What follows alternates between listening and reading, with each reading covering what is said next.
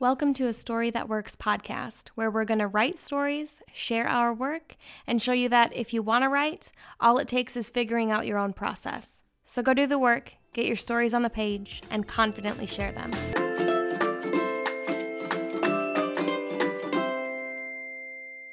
Hi, I'm Rebecca. And I'm Caitlin. And this week we're going to talk about while we were writing, what came up, what happened, if our stories worked for us, if they didn't, how we completed them, I guess. Yes, ma'am. We sure are. We sure are. You sounded very southern there. Anyways, Caitlin. What? Caitlin. What do you want? How can you write something unique, something that isn't cliche, while following like this structure, like a structure that will result in an actual story, right? Because I've struggled with, at least the last story that I wrote, which was decent. Like, I liked the writing behind it, but it didn't involve character choice or change. It was just sort of this, here's grief, and here's this person struggling with grief. Mm-hmm.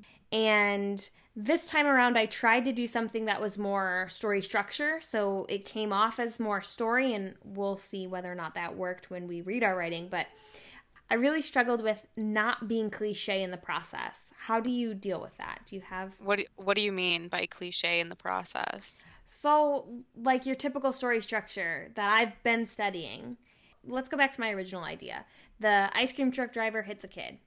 Mm-hmm. Dark and creepy. I didn't want to go there. It's fine. So for that example, the story itself, if the inciting incident is that the ice cream truck driver hits the kid, that climax is then, okay, is he...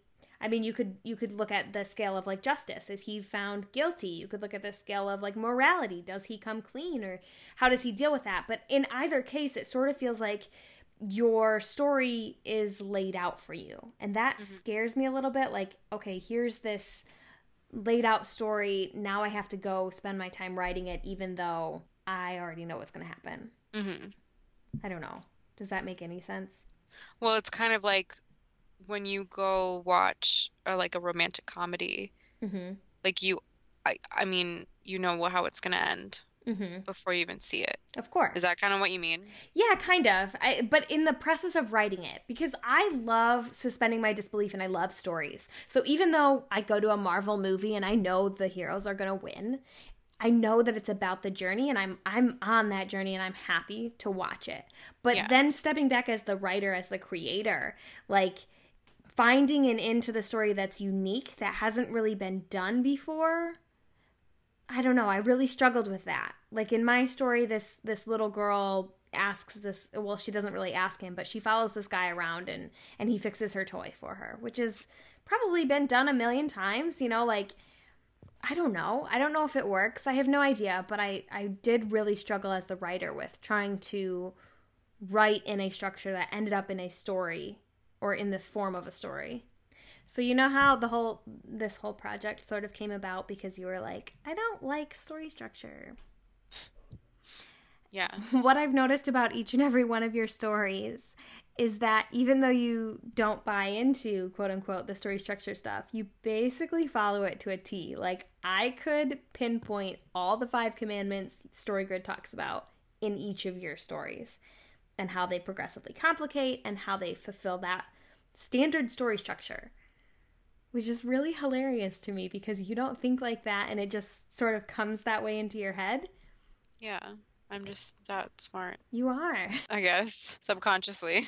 I heard, and I can't remember if I listened to it or I read it or whatever. Oh, I heard it today about there are 2 ways to study and become a writer. And the first is you take the path that I did and you go study poetics and Aristotle and all the books that teach you, structure and things like that. And the second, which you also need to do if you study structure, is to study stories. And in my head, that means to go and here's all these elements and write it down. And in your head, you're just like, oh, I didn't like that. Let me think about it. And why didn't I like it? And stuff like that. And so I think you're intuitively gaining a sense of the research that I've been doing without having to do it on the same level as I have.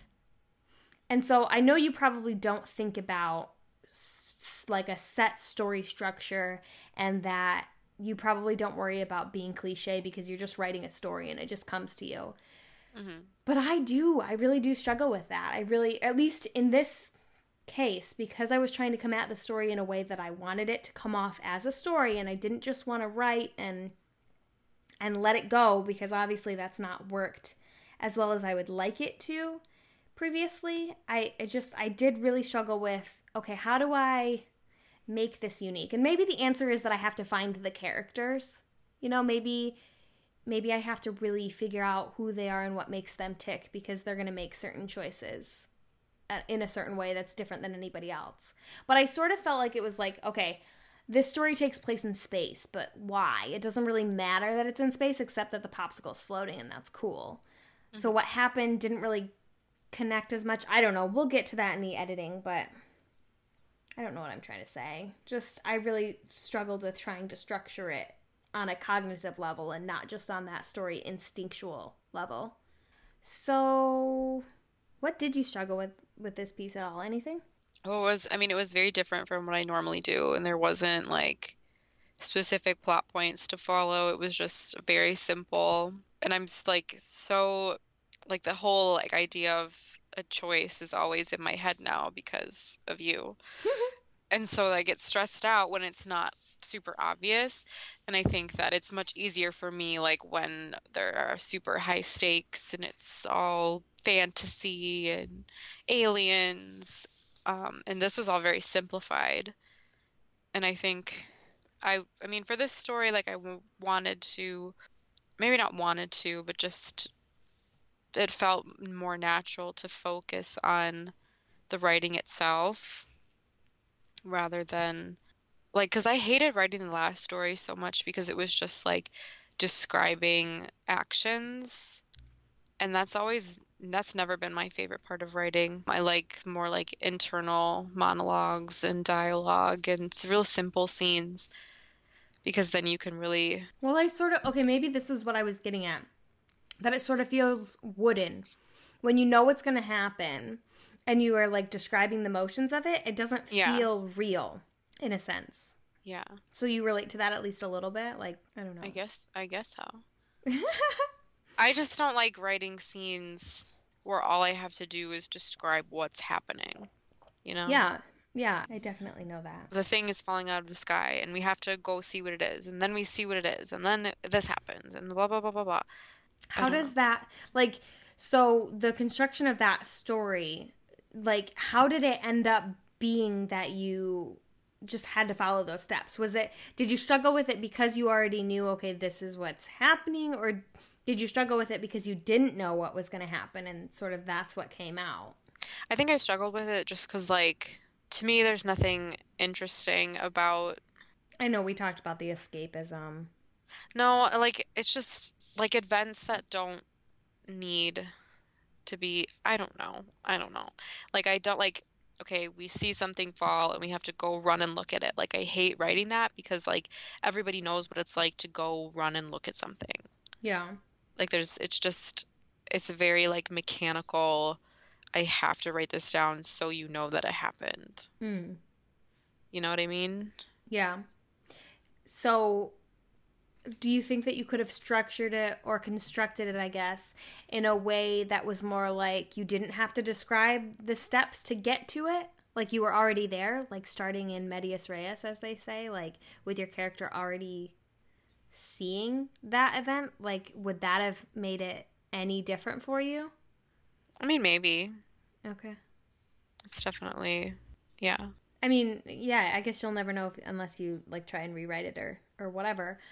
So did this story end up being easier for you to write than the last one? Because I know the last one was, like, pulling teeth, and the one before that you were writing, like, a paragraph or a sentence at a time, but in a good way. Yeah. So how was this one different? I mean, I, like, find that flow really easily when it's a lot of narration. And very little action. Okay. Which is what this story was. So it was much easier for me to write because I just don't like writing action scenes. I just don't.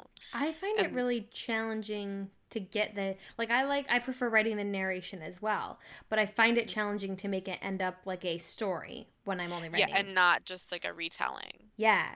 Yeah. Yeah. How did you deal with that? Well, I think this story was easy just because, like, it's a story and things are happening, but it's very simple. Mm. And you can kind of, like, allow the reader to fill in the blanks. Like, we're at a birthday party, we're at a kid's birthday party, and, like, you know a lot of the parameters that go along with that because everybody's been to a kid's birthday party. Yeah. You know, and it's like walking into the kitchen. You don't have to be like, I walked into the kitchen, because everybody knows that you can just simply walk into your kitchen. Mm-hmm. So there was a lot less focus on the actions because the actions were very simple. It's a birthday party. We forgot the cake, and now we need to eat popsicles. That's the story. Yeah. And everything that makes the story what it is all inner monologue and dialogue, which is where I've always felt that I was the strongest. Yeah, and I find that really interesting because I read a book called Meander, Spiral, Explode, and I'm reading one now called Making Shapely Fiction, and it talks all about the different sort of structures that fiction and stories can take.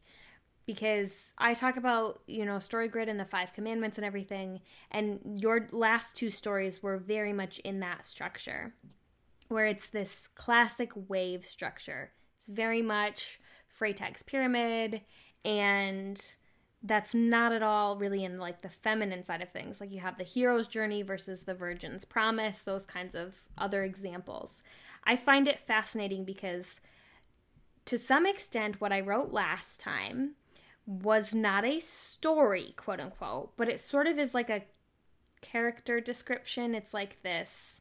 Like, she needed to make a choice, sure, but there's something to it that I probably could get away with keeping some of that structure as is without changing everything about it to turn it into something that still feels like a story but doesn't have to have the classic wave structure like you would normally find. And I guess I find that comforting because, not that, I don't want to have successful stories, but I still want to be able to find them in my own way. Mm-hmm. Like, I don't want to feel pressured because even though this story came out okay and I don't hate it, I still felt very pressured to try and get it into your classic 5 commandments sort of structure. And that, I guess, is probably what felt wooden or forced or cliche, however you want to describe it to me, that I was trying to do this certain thing without letting my own style be brought to the page. I don't know. I know you don't do as much studying as I do, but do you have any thoughts about, like, how is a story meant to be written? Does that ever kind of come up into your writing? You have this intuitive sense of the wave structure because that's, I guess, how most of the stories in media play out, but do you ever think about things structurally as something different? What? Do you ever think about different structures in your writing? Like playing with the idea of that choice, not being in your where it's quote unquote typically found in a story. You probably don't. You probably have no idea what I'm talking about because you don't study story structure. You just kind of intuit it. But for example, okay, in your first story, the crisis question, the question that the goblin character comes up against is, what does she do about this woman? And we find out why she does it, the stubborn silence and everything that speaks to her for some reason. But that is, like, that choice doesn't happen right away. We get a lot up until that point, and that's what we typically will find, and this is not the case with every story, is that the beginning will be 25%, the middle will be 50%, and the ending will be 25%. And that's just, you could try to write a story that way, or you can write a story and have it come out that way intuitively. I don't know. That's, I guess, what I'm trying to get at is, do you ever consider at any point, at any level, the structure, or does it just kind of play out in your head and you use similar structures with different stories, or would you say your structures are completely different? I don't know what I'm getting at. I don't know if you have anything to say to that. No. So when you approach a book, like when you read a book and you want to study it because you like it or you want to know, like what do you ask yourself? What do you say like how do you figure out how the book is working if you don't look at any sort of structure? Do you even consider like beginning, middle, end or No. No. I don't know. that's No. so weird. No, that's so weird. You don't have to. I mean, it doesn't bother me any that you don't, except that maybe people are going to be sick of hearing me talk. But like for example, okay, Daughter of Smoke and Bone. Uh-huh. That is, it has a clear beginning, middle, and end. Like there are irreversible points where you can't go back, right? They crack the wishbone. You can't go back to before you crack the wishbone. But what's interesting is that the end of that book, after they crack the wishbone, is actually the beginning of the story. Like, did you ever think about like that at all, or were you just like, this is a great story, it's awesome? Yeah, pretty much. Really? Oh my gosh, Yeah. that's crazy. Do you have anything to say about it, like now that you know that, or are you just like, I don't care, that doesn't matter, like it's a good story, so No, yeah, like, yeah, no. that's fascinating. Okay, so I'm going to change the subject before I get too down the story structure hole that you don't care about at all, which is totally okay. So let's get back to talking about like this piece and writing this piece. I don't know about you, but I really struggled with this. I felt like I had no grip to it. I mean, for weeks and weeks and weeks, I just was like, something will come. Trying to play I'm Caitlin. Something's going to come to me. Yeah. And so I ended up like, I had nothing and nothing I really wanted to say, nothing like to speak about in this piece, you know, because we've talked about themes, like how do you approach this? I had to come back to the character, like I said, but I was watching Aaron Sorkin's masterclass, which he's brilliant. He's a screenwriter, in case you don't know, but he advised writers to think about intention and obstacle. So, like, what does your character want and what gets in their way, which basically creates the conflict. Mm-hmm. I think what goes along with that is sort of the stakes.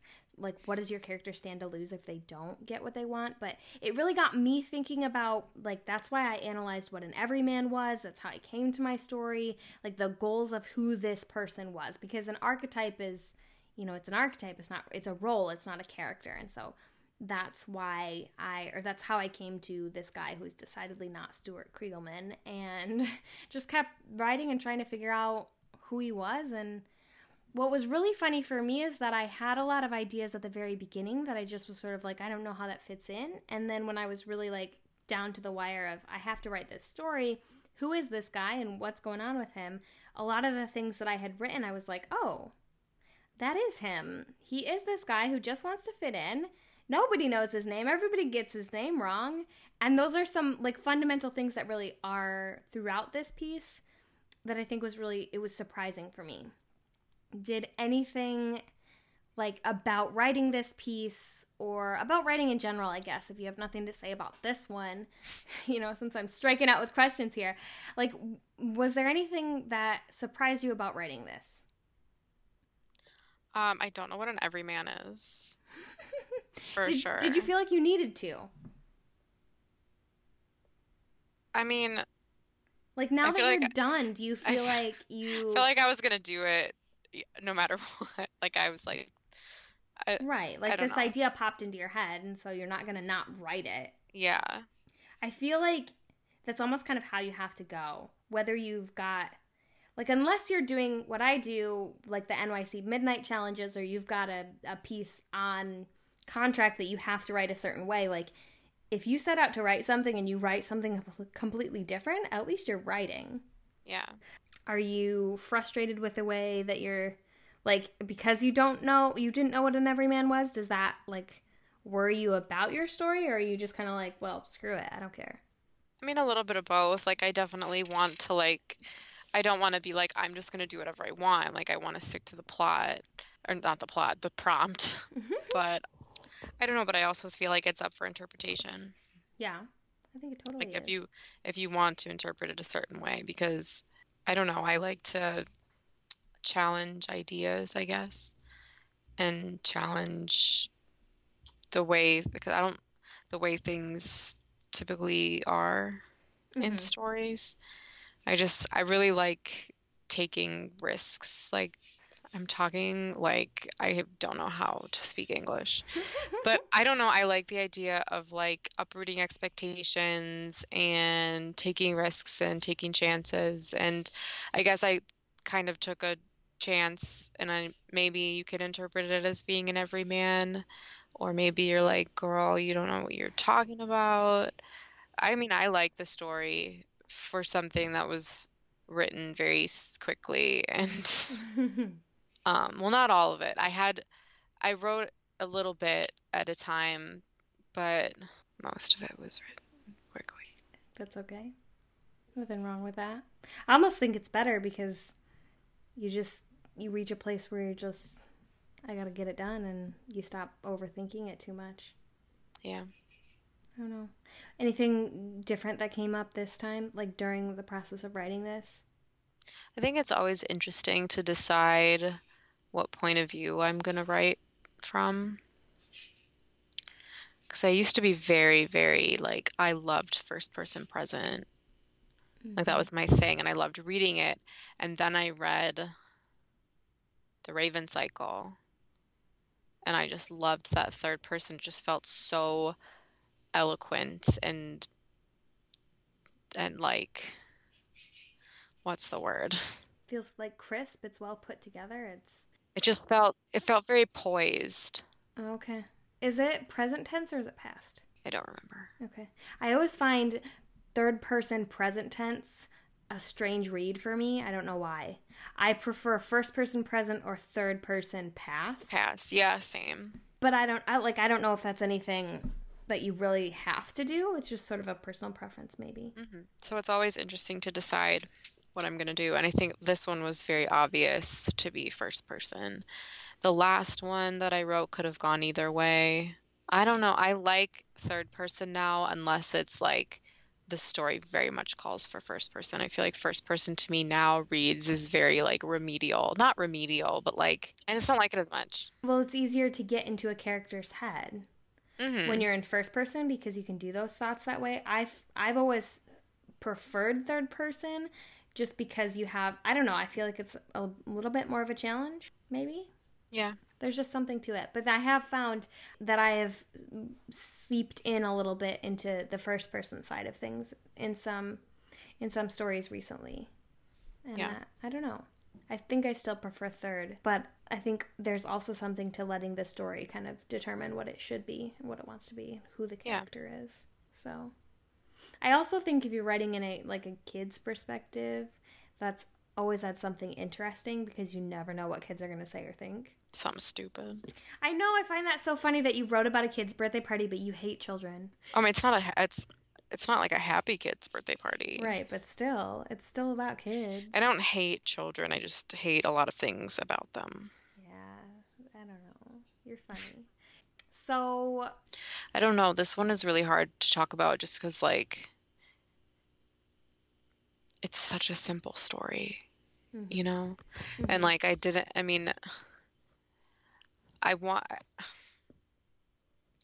guess, like, because there's a lot of, like, relationship dynamics going on in the story, and it was hard because we have talked before where it's like you can allow your readers to read between the lines and you don't have to always spell things out for them. And I think that I don't know if I left enough to the imagination or too much to the imagination. I mean, it's always a good thing, I think, to act like your audience is smarter than you think they are. Otherwise, you're going to... So in the masterclass, Aaron Sorkin talked about a movie where, and you've told this to me before, where it's the lawyer walking the client up to the courtroom and they do a quick, here's what you can expect. And the audience doesn't know, but that rings totally false to them. And they're thinking, whether consciously or not, like, this is stupid. Like, why? The author or the lawyer clearly had these meetings with their client. They prepared them way before this moment. And so they might not consciously think about it, but it totally does ring false. So I think there's something to assuming that they're smarter. I think I would rather be on that end of the spectrum. Like, I assume they're smarter than they are. Because remember I was writing the the dream killer story, and I put in a courtroom scene thinking I was, setting up the story really great, and you're like, yeah, we've seen a bunch of courtroom scenes, we know what happens in them. Yeah. And that's all exposition, and it's not the heart of the story. It's way before the setup of that story. And so putting it in there it doesn't really help. So I think your instincts to basically to share less are probably right on. Yeah.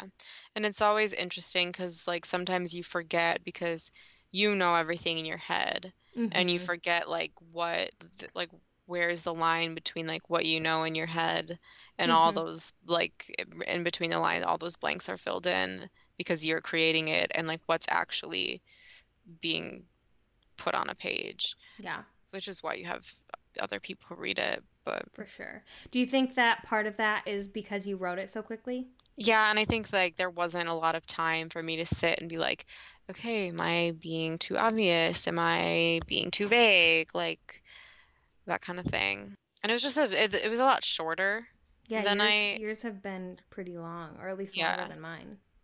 I mean, it's like a 700 word count difference from the other ones, but like it just not as much happens. So, did you intentionally try to, because remember we had that whole conversation about the death in a small town and how I was trying to overly complicate things. Did you intentionally think I'm going to write something simplistic, or is that just kind of what came out and you were like, cool, I like it, let's go for it? Oh, I think it was the prompt was just simplistic by nature. Yeah. Like, I mean, you can like if you can write a grand fantasy story about a popsicle and an everyman, but it just felt more natural to be simple. And I think I wanted to go simpler just because I'd had these big high stakes stories before, and I wanted to just put my writing more on display rather than aliens and goblins. Do you think that like you use it as a chance to sort of like build up skills or to showcase your skills, or like to say I think that both. Yeah. Yeah. I mean, it's definitely good practice. And I feel like, I mean, sometimes you read a book, and especially in like literary fiction, where you can tell that the author is just trying to be like, look at me, look at these beautiful sentences where all my adjectives, and I didn't want to do that either. Because you can tell when they're just being like, hey, I great. write. Yeah. Because this definitely can be overkill.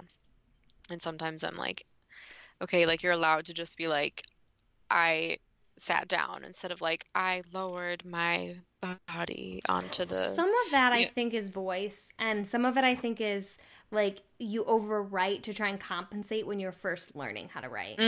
Yeah, overwriting is definitely a thing. Yeah, because I have written very long, wordy sentences that just don't need to be there. And actually in college, when I was writing my honors thesis, I had a professor talk to me and say like, you need to vary your sentence length. And I hadn't even thought about it before. I was just like, I'm writing how I write. And he was like, well, this other character is going to be pretty punchy and not have a lot of time to talk. So try writing those sentences a lot shorter. And I think I took it way in the other direction and was like, every sentence now needs to be short. And so there's a fine line between that, I think. I don't know. It's an art. And what's really nice, I think, is that we learn it the more we do it, right? Like now there aren't pieces, even nonfiction, essays, anything that I write still has my voice in it some way, shape, or form. It sort of feels like it's that elusive, like how do you define voice? But I know it when I hear like a piece by me, when I read a piece that I've written. I don't know. Yeah. I just sort of feel like it's there in the way that I structure sentences. I also feel like this prompt inherently asks to be written about a child or by a child with a child in it because of the whole popsicle thing. Yeah, that is interesting. Yeah. I wasn't sure if you were going to take it with because the motherly theme. Do you... Oh, it's there. Yeah, Don't worry. Well, I know. It's I mean, I'm sure. Of course it is. But do you, is that something you consciously do, or are you just like mothers? I don't sit down and be like, I want to write. It just always comes back to that. It's very strange. I mean, it's got to be something psychological, like with your mom or something. I don't think mine is about my mom. No? No, I don't. Where do you think it comes from? I don't know. I think it's my, like, I don't know. It's weird. Yeah. Like my own, I don't know how to word it because it's not maternal instinct. Like non-desire for children? Like you lack I think it has a lot to do with like, lacking that maternal desire? yeah. Interesting. But I feel like my writing has a whole bunch of maternal instinct. Totally. And I don't. Maybe that's the only place that it shows up. Maybe I don't know. That's it. That's interesting. It's very weird. It's very weird. I mean, I love it. I like the maternal side of your stories really comes through very well. So yeah, but like, why? Who knows? I don't think you have to analyze it. That's just my instinct. Like, why do I write about middle-aged men? I don't know. Because you are one. Thanks for listening to this episode of A Story That Works. For all the past episodes, the show notes, or to connect, visit astorythatworks.com. If you'd like to support the show, click subscribe and leave us a rating and review wherever you get your podcasts. As always, keep writing.